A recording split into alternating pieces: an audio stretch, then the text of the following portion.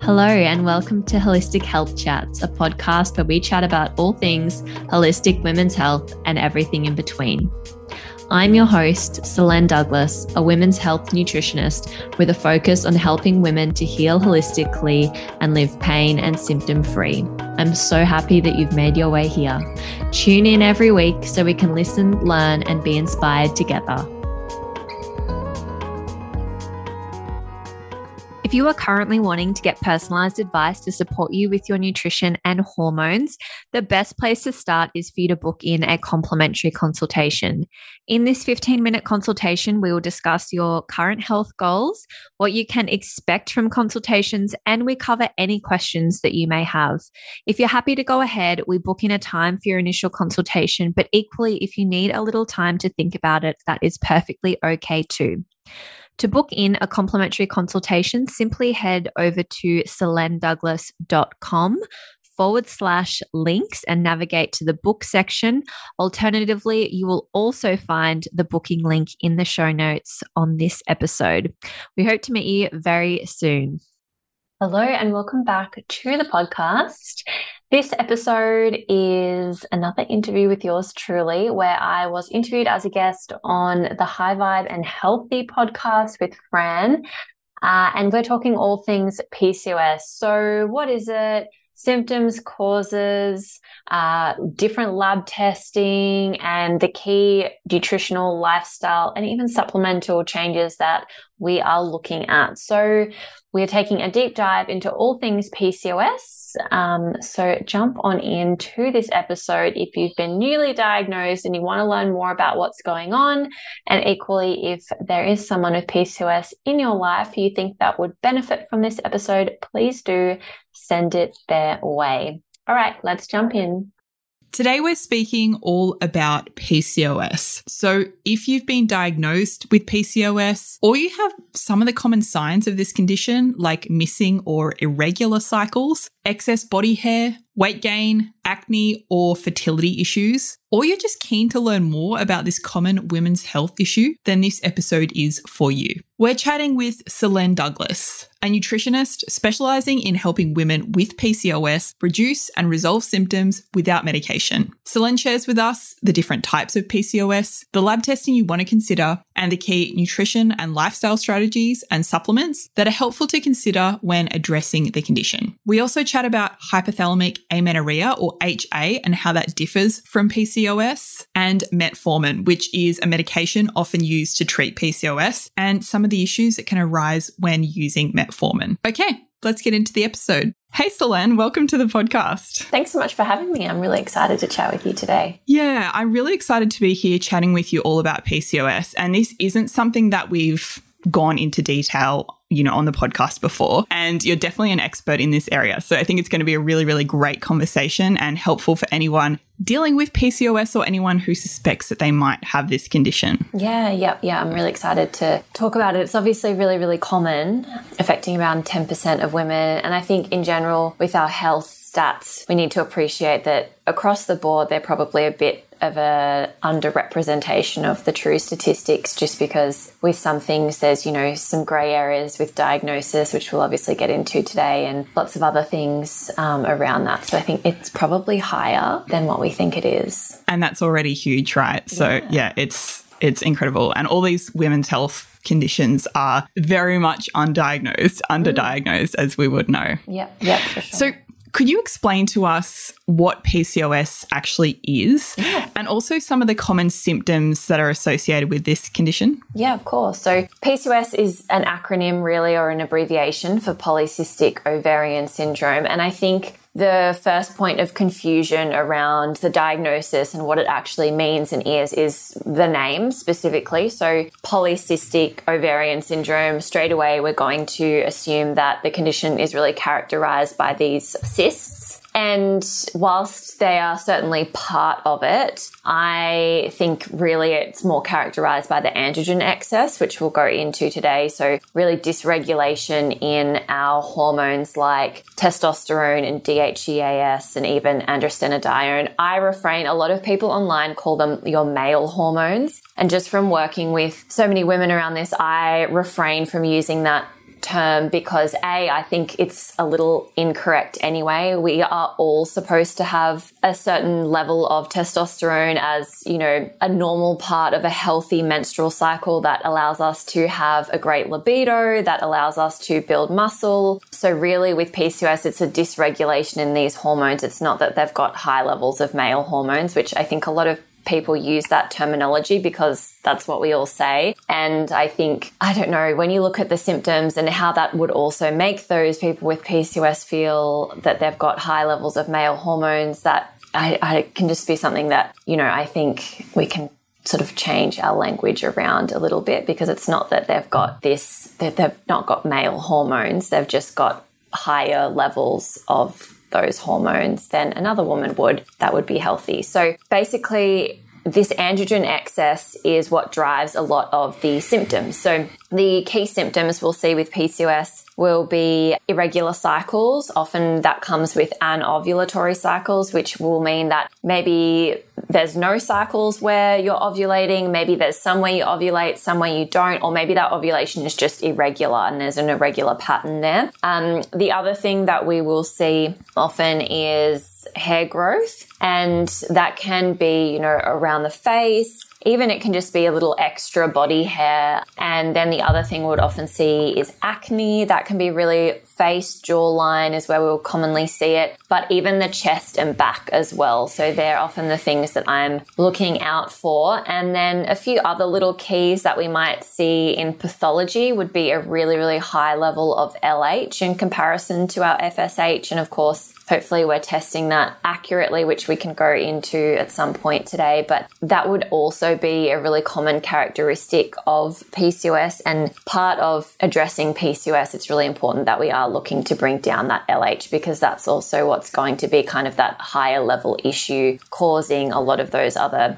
symptoms like the irregular cycles and the irregular ovulation. So at the moment, what's used to diagnose PCOS is the Rotterdam criteria, which if you have PCOS, you may or may not be familiar with that. And if you just Google it, it will tell you that basically it's this list of 3 different key characteristics, and you need to meet 2 out of 3 of those in order to qualify for a diagnosis. So the first one is that you've got these irregular or anovulatory cycles. The second one is that you've got high levels of androgens. So that's the testosterone, DHEAS, androstenedione. And even, you know, some doctors, I believe, are happy to not test those and go off symptoms. So if you've got the hair growth and the acne, they're kind of checking that box. And some will go ahead and get some blood tests ordered. But there are some, I guess, issues around that, say, you know, like our standard reference ranges being a little bit iffy to begin with. And then some women, I'd say this is less common, but they might just have androstenedione, which is often left out, and they might have normal levels of testosterone and DHEAS. Other presentations, I suppose, would be, you know, more problems with detoxification of those hormones rather than the actual production itself. So there are some, I guess, outliers when we look at that particular criteria piece. And then the second or third one, pardon me, would be the polycystic ovaries on an ultrasound. And that is a little bit problematic in the diagnostic criteria because there are lots of other reasons why you could have polycystic ovaries. And there's, you know, we might go into this today, but hypothalamic amenorrhea or HA is a really, really common presentation that can look similar to PCOS in some instances when we compare the criteria, but really it's like a completely different treatment approach and cause as well to correcting that. Yeah, absolutely. And I think it would be really good to touch on that because I've definitely seen that in a lot of women who have come to me and their doctor may have told them that they have PCOS and diagnosed them with that. And then I ask what was actually involved in that diagnosis. And it was purely based on ultrasound and having those cysts. So could you kind of clarify a little bit about, you know,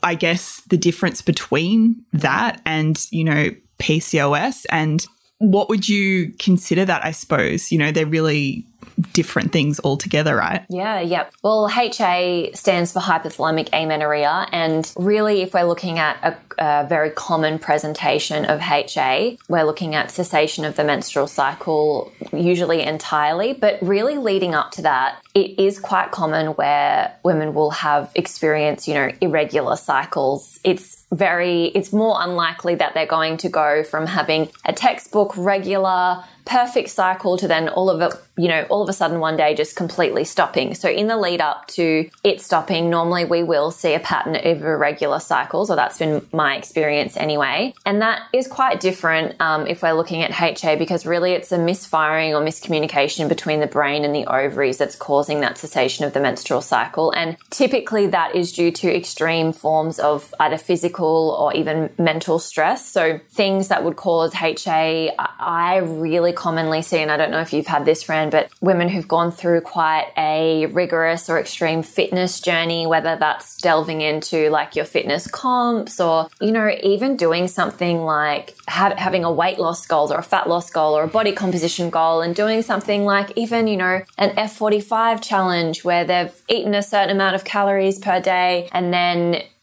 done all of these workouts, and that can be enough that it's going to put quite a lot of stress and strain on the body. And essentially, in very, very simple layman terms, your body's sort of just going to go, well, I don't have what I need to have a period and it's all a bit too stressful to reproduce right now. So I'm essentially going to turn that system off for the time being until it's safe to reproduce. And, it's more complex than that. And there is hormonal things as well going on there, but essentially that is kind of how we get to HA. But then if we kind of go back to looking at PCOS, it's not always caused by insulin resistance, but it very, very often is.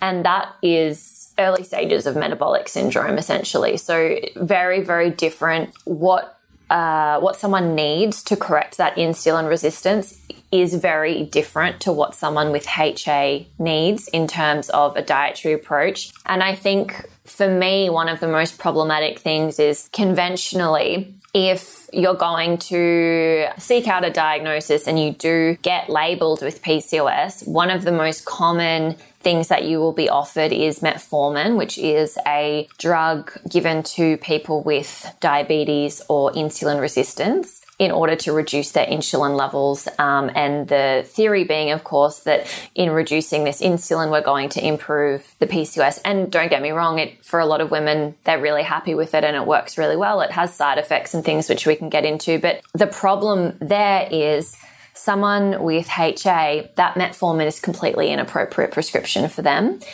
I have seen this happen before. And I think one of the problems is the assumption around insulin being present and saying, well, you fit into this criteria, therefore you must have insulin resistance. Often that isn't actually being tested. There's no fasting insulin being tested. And then a script for metformin is being given. Someone actually isn't insulin resistant. That is really problematic to me. And I've had this happen before with a few of my HA clients. So I think maybe some tighter rules around that would be great to see.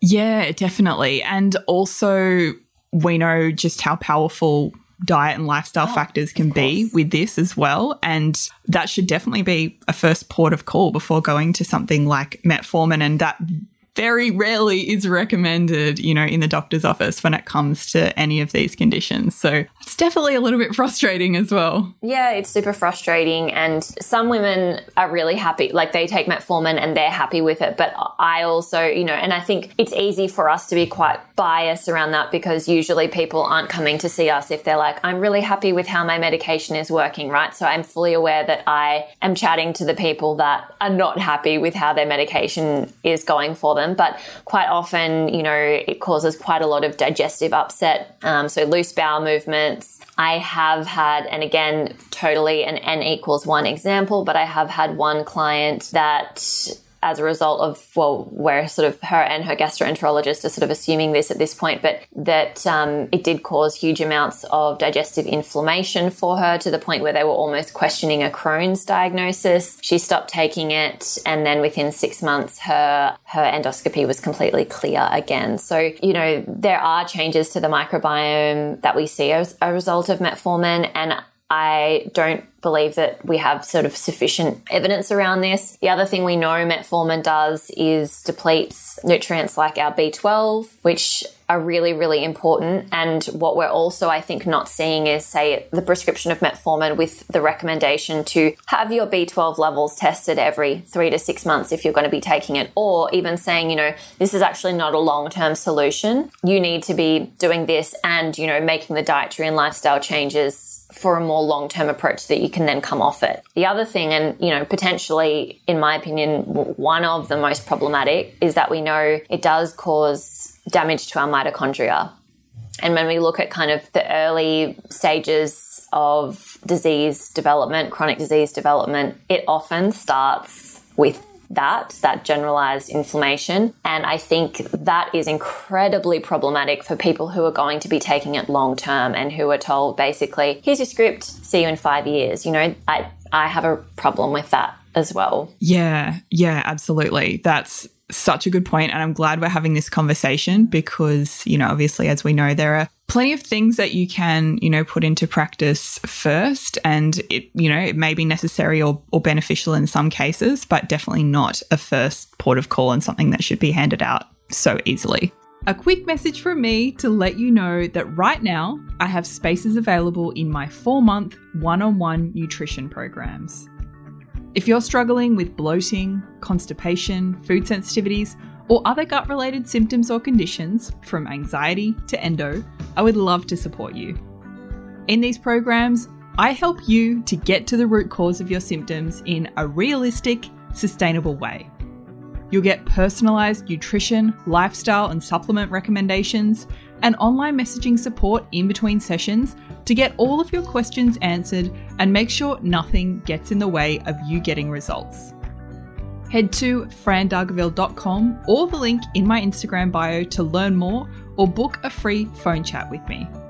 Okay, back to the episode. So coming back to, PCOS and I guess sort of this root cause approach to PCOS, are there different types or driving factors that actually lead to the development of PCOS or, that I suppose are the cause of the PCOS developing? Yeah, definitely. And I think it's definitely multifactorial. I think that we're in the next few years, as with probably every health condition, we're going to be finding out more and more about this. And I think what we know about it right now is probably going to change in the next 10 to 15 years, as it always does. But for what we have at the moment, we do know that one of, or the most common driving cause is that insulin resistance. And, with PCOS, we need to also understand that there is more than likely a genetic component as well, because we know that not everyone who develops insulin resistance is going to necessarily express symptoms of PCOS. And so what that tells us is that someone who has the genetic predisposition to PCOS who goes on to develop insulin resistance, that can actually initiate or trigger the expression of those PCOS genes. So I think that's an important factor to understand because, not everyone with that insulin resistance will go on to develop that. The other really common factor would be chronic stress and that sort of more adrenal dysfunction leading to the expression of PCOS symptoms.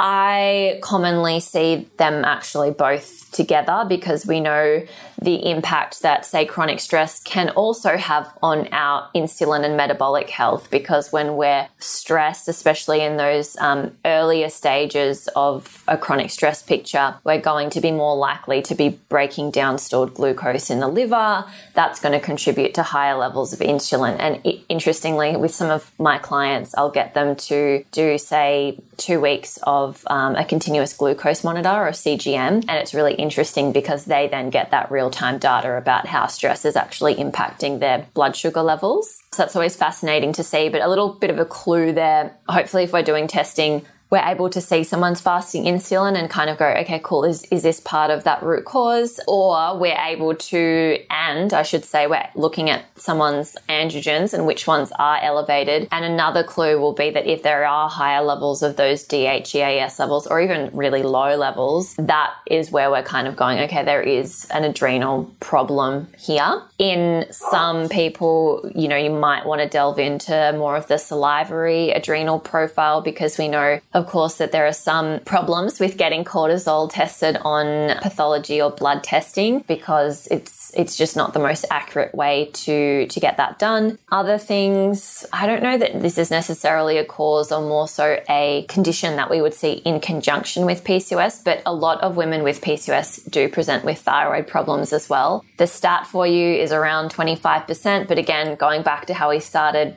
that is more than likely a big underrepresentation due to problems with getting accurate thyroid testing. You know, a lot of people do seek out a diagnosis, but due to limitations in essentially Medicare budgets and the rules and regulations around that, what's usually recommended is a TSH test or a thyroid stimulating hormone test. The reference ranges around that are super loose and often don't pick people up to begin with. And then the other problem really is that TSH can actually look quite normal when there is dysfunction going on in the thyroid, especially in the early stages. So I'd say there's probably more women with thyroid issues that have PCOS than we actually know at this point in time. So that's something I love to try and look at as well. Other things around that, you know, we talk a lot about post-pill PCOS and that early stages of coming off the pill, that you can have a disruption to the androgens that are present.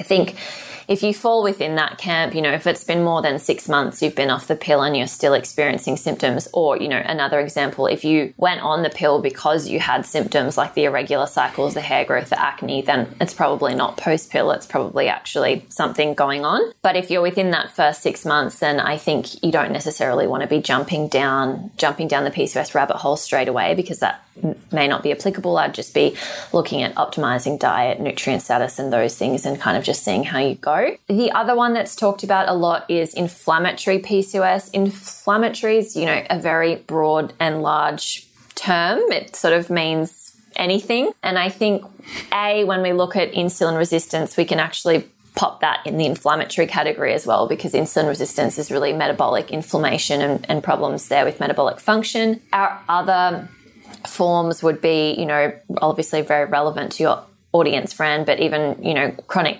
gut dysbiosis, gut dysfunction, that kind of thing. I personally haven't had instances at this stage through my clinic when I have seen it be inflammatory without the presence of the adrenal dysfunction or the insulin, the high levels of insulin. So I'm not saying that it's not a subtype on its own. I'm just saying personally, I don't think, if it is, maybe not that common, and I would commonly still be able to put someone into either the category of it being adrenal or insulin. Yeah, absolutely. And as I'm sure you might have experienced, again, as you said, I don't know if it's just the people that come through our doors, but most people are dealing with some sort of chronic stress, adrenal dysfunction. It's so common. You know, gut dysbiosis and all of these things in together. Yeah, absolutely. So it is really that holistic and root cause approach, because for so many people, it's not just one of these things. You know, they're generally multifactorial and there's a lot going on. So we definitely need to address things in that way. Yeah, definitely. And we need to, I think, really have that understanding that everything in our body is so connected. Everything impacts each other. We know, you know, take something like stress, for example, that's going to potentially drive up our insulin levels because of what it's doing to our blood sugar levels. It's also going to impact things like our stomach acid, which of course is going to long-term impact things like the ability for different pathogens and things to set up shop in our gut. So it's so connected and multifactorial.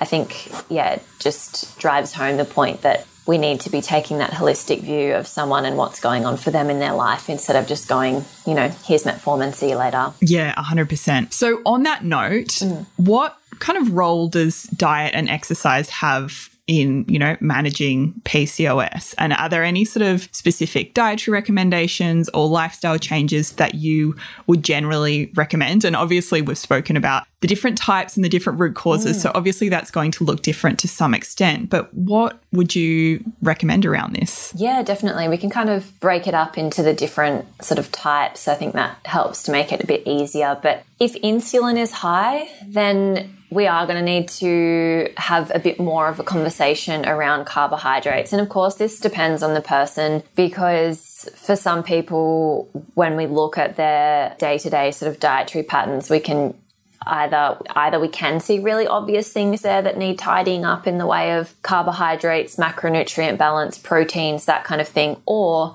we might not necessarily see anything super obvious. And so that's where we're kind of going, well, is it more of a stress problem causing those issues with insulin? But basically, from a dietary perspective, I think it's some really foundational changes. So looking at macronutrient balance is really, really important, making sure that at every single meal, a person is eating enough protein, enough fiber, and enough fats as well. When insulin resistance is present, depending on the degree and what that person is already eating at the moment, I can be, not necessarily super rigid, but a bit more strategic with carbohydrate placement and timing. So for example, if they're working out and training, trying to place those carbohydrates that they're eating after training, depending on what their lifestyle is like, including those carbohydrates more in the front half of the day can be better from an insulin management point of view. But again, it's always quite individual, because a lot of my clients, if they have families,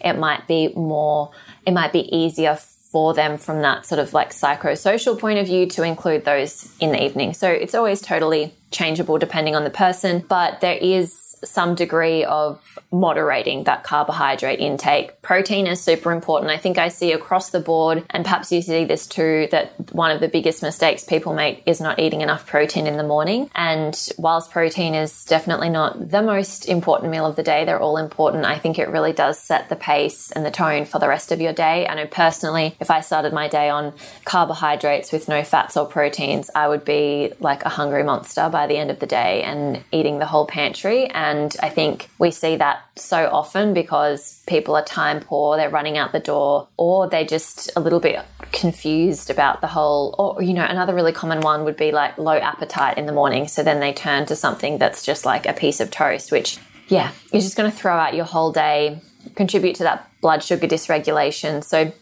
that is really, really important. I do prefer to work towards less snacking and more sticking to that 3 substantial meals a day. If there's a snack or 2 in there, depending on the person, that's fine. But it just depends on what else is going on. Then if we're looking more at that adrenal PCOS picture, it's important that they are eating carbohydrates and enough of them.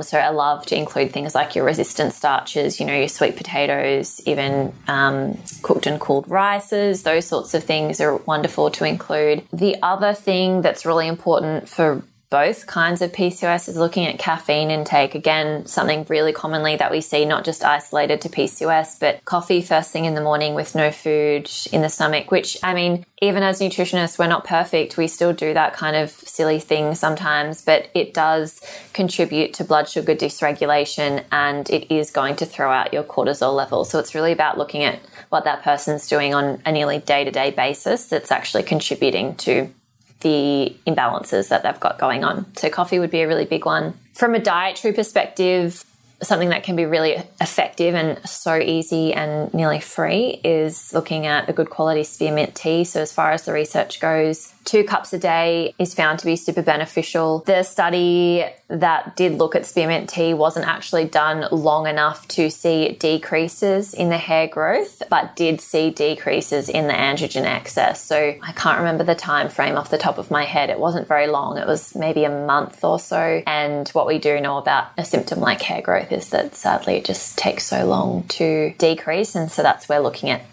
other markers of improvement is really important. Yeah. Anything else else that you can think of? I've got a few others. But, I think that's the foundation. Yeah, definitely. I think that's helpful. And I suppose, you already mentioned training as well, I suppose, with the insulin resistance component, incorporating some resistance training, form of regular movement, resistance training and those kind of things as well. Yeah, and it depends on the person. In a way that's not going to impact your adrenals. Yeah. I know it's that bit of a tightrope that you walk. I think, look, if someone's at a point where they're not moving, I'm like, I kind of don't care what to within reason, but like, let's just get you moving, even if that's going for a walk and getting some sunshine daily is so, so important. And I think we are sadly, and I think this is a bit of a construct of kind of not necessarily being anyone's fault, but just how our lives have been designed. People are spending way too long inside, sitting down, not outdoors, not in the sunshine.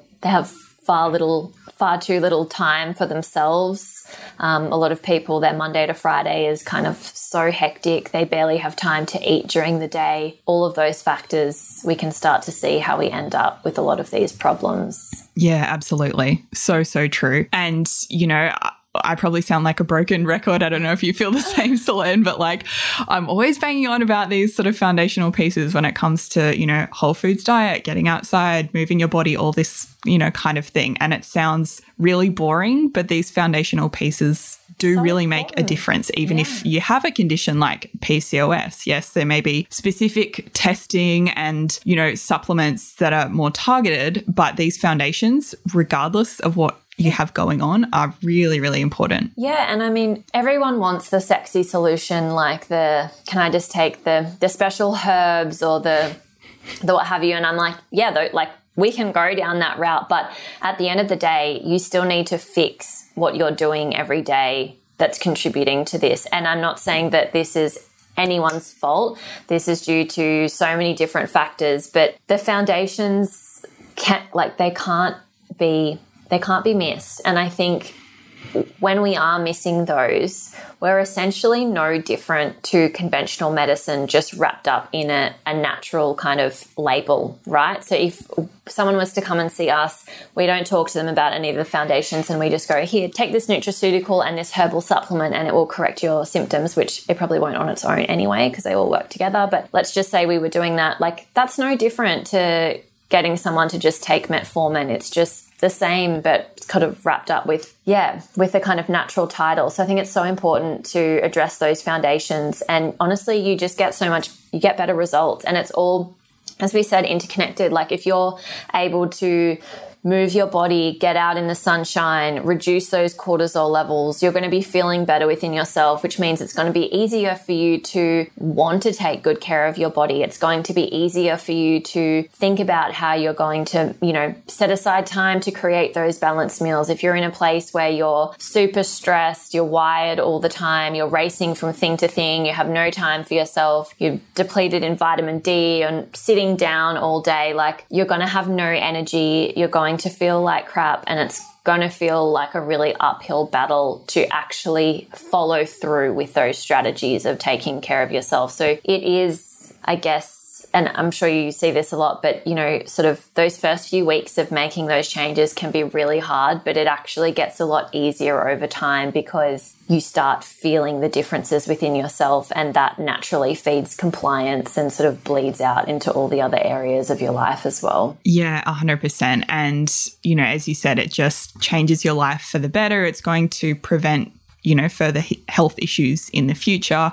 You're just going to feel better day to day as well. So obviously we want to address what you've got going on, but there are so many other positive effects of that it's not easy, but definitely worthwhile. And I'm sure pretty much everyone who goes through this process and have passed that, initial startup energy investment phase would agree as well. Yeah, definitely. So obviously we know that people have different root causes when it comes to PCOS. They need to be addressed in different ways. But as we know, people love to know about supplements and nutrients and that kind of thing. So what kind of supplements, nutrients, is there anything specific that we want to be looking at or considering when it comes to PCOS, keeping in mind that obviously this is, general in nature.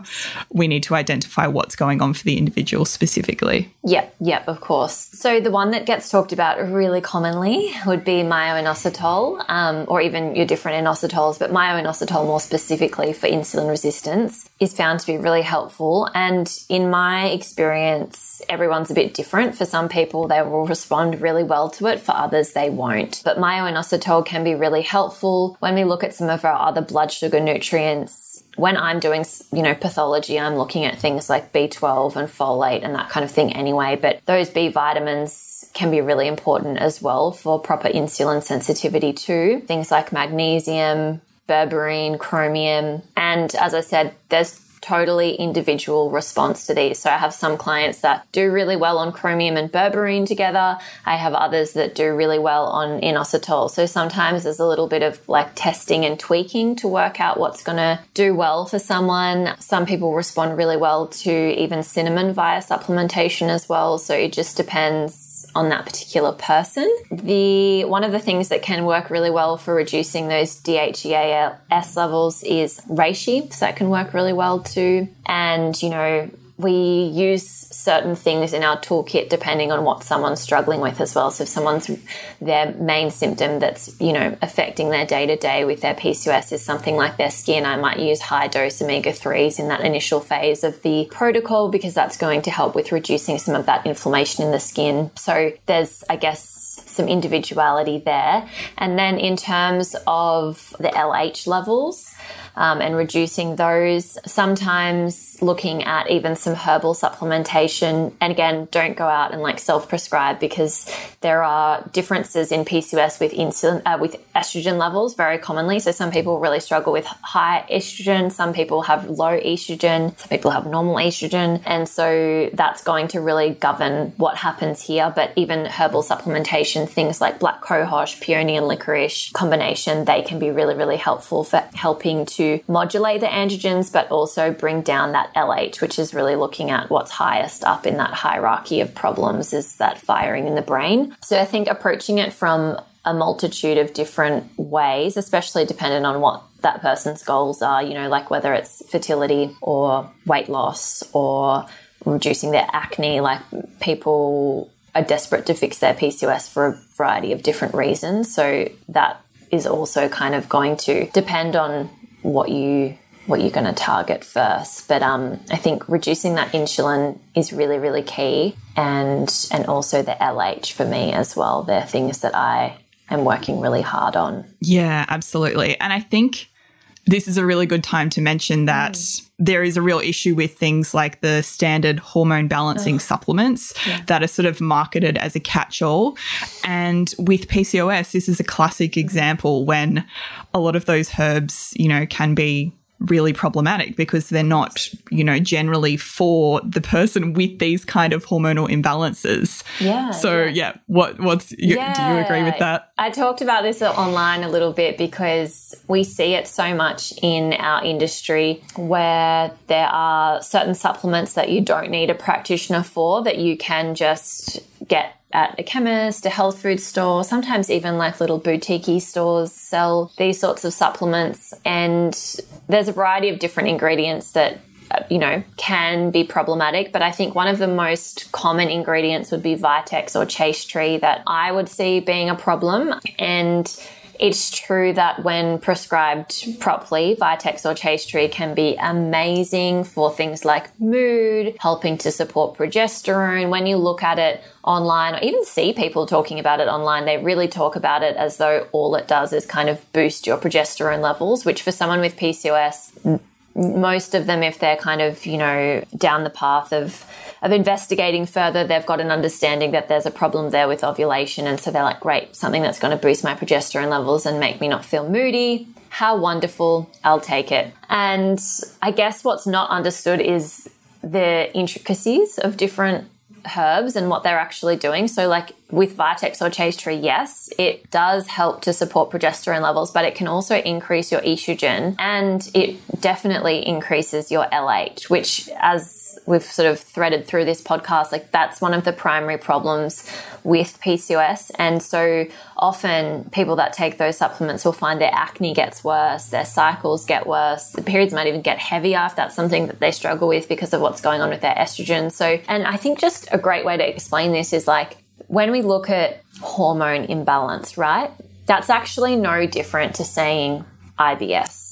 It's like, okay, cool. We know that there's a problem there with our hormones, but what hormones? We've got our adrenal hormones, we've got our thyroid hormones, we've got our ovarian hormones, we've got our gonadotrophin. So like exactly what hormones are we talking about? And then what imbalance are we talking about? Like, is it just an imbalance in our progesterone to estrogen ratio? Is it our androgens? Is it our estrogen production? Like specifically, what is it? Because there are so many different varieties of hormone imbalance that then logically to create a one supplement fits all makes no sense, right? It's just not possible. Yeah, 100%. Completely agree. And I think people think just because something's a natural supplement that it won't have any impact. And we know that, herbs and nutrients and all of these things are actually really powerful and really effective. So you want to make sure that you're taking the right thing, right? Yep. Yeah. For sure. Definitely. So this has been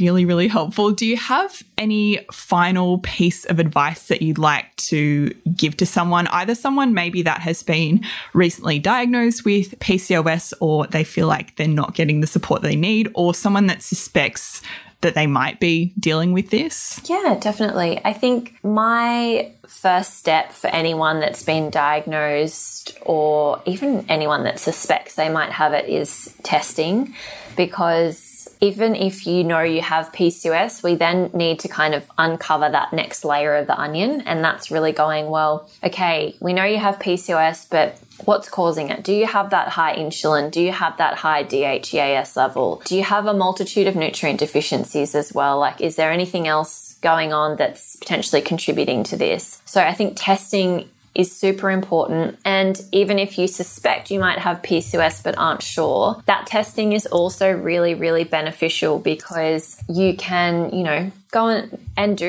chat to a GP and see what their thoughts are on it. I think that is really, really important. And if you're not happy with the advice that you get there, or you feel like you get dismissed, like go and see someone else, go get a second, third, fourth opinion, whatever you need to sort of be satisfied there. I do have a download which I can give to you to pop in the show notes, which gives you a breakdown of the tests that I recommend, including the reference ranges and what we're aiming for there, with a bit of an explanation around that. But I think that is really the first step, because that is where you then start to diverge down the correct treatment pathway and the correct diet, lifestyle, supplement strategies. Yeah, absolutely. And yeah, as you said, getting a second opinion or getting support from someone like yourself who can work alongside your GP as well, is really helpful in terms of having that sort of holistic root cause approach and factoring in everything that we've spoken about here. Yeah. So thank you so much, Solaine. This has been such an awesome conversation. Could you just quickly share with us where people can find you and learn more from you and follow along with you? Yeah, of course. I am most active on Instagram. So my handle there is SolaineDouglas_nutrition. My website's just my name, so SolaineDouglas.com. And yeah, they're the best places to find me and connect with me. I do have a podcast as well. It's called Holistic Health Chats, but it's getting a bit of a rebrand and an uplift, or facelift, I should say. So if you just even search my name in the podcast app, you'll find me somewhere. But yeah, they're the best places to connect with me. And I'll also pass along that download too, which you can find on my website as well. So if you have been diagnosed or suspect you might have PCOS, that would be a really awesome thing for you to have access to. Yeah, amazing. Thank you so much. We'll definitely pop all of that in the show notes. And thank you so much. This has been such an awesome conversation. Thanks, Solaine. Thanks for having me. Thank you for listening to this episode of Holistic Health Chats. If you enjoyed this episode, I would be so grateful if you could leave me a rating and review in iTunes, as this allows me to help more women just like you. Holistic Health Chats is not intended to replace medical advice, so please consult with your practitioner before making any changes to your current health. If you are ready to take your health to the next level and would like some personalized support, The next step is booking in for a complimentary health chat. Please head to solainedouglas.com/book for more information.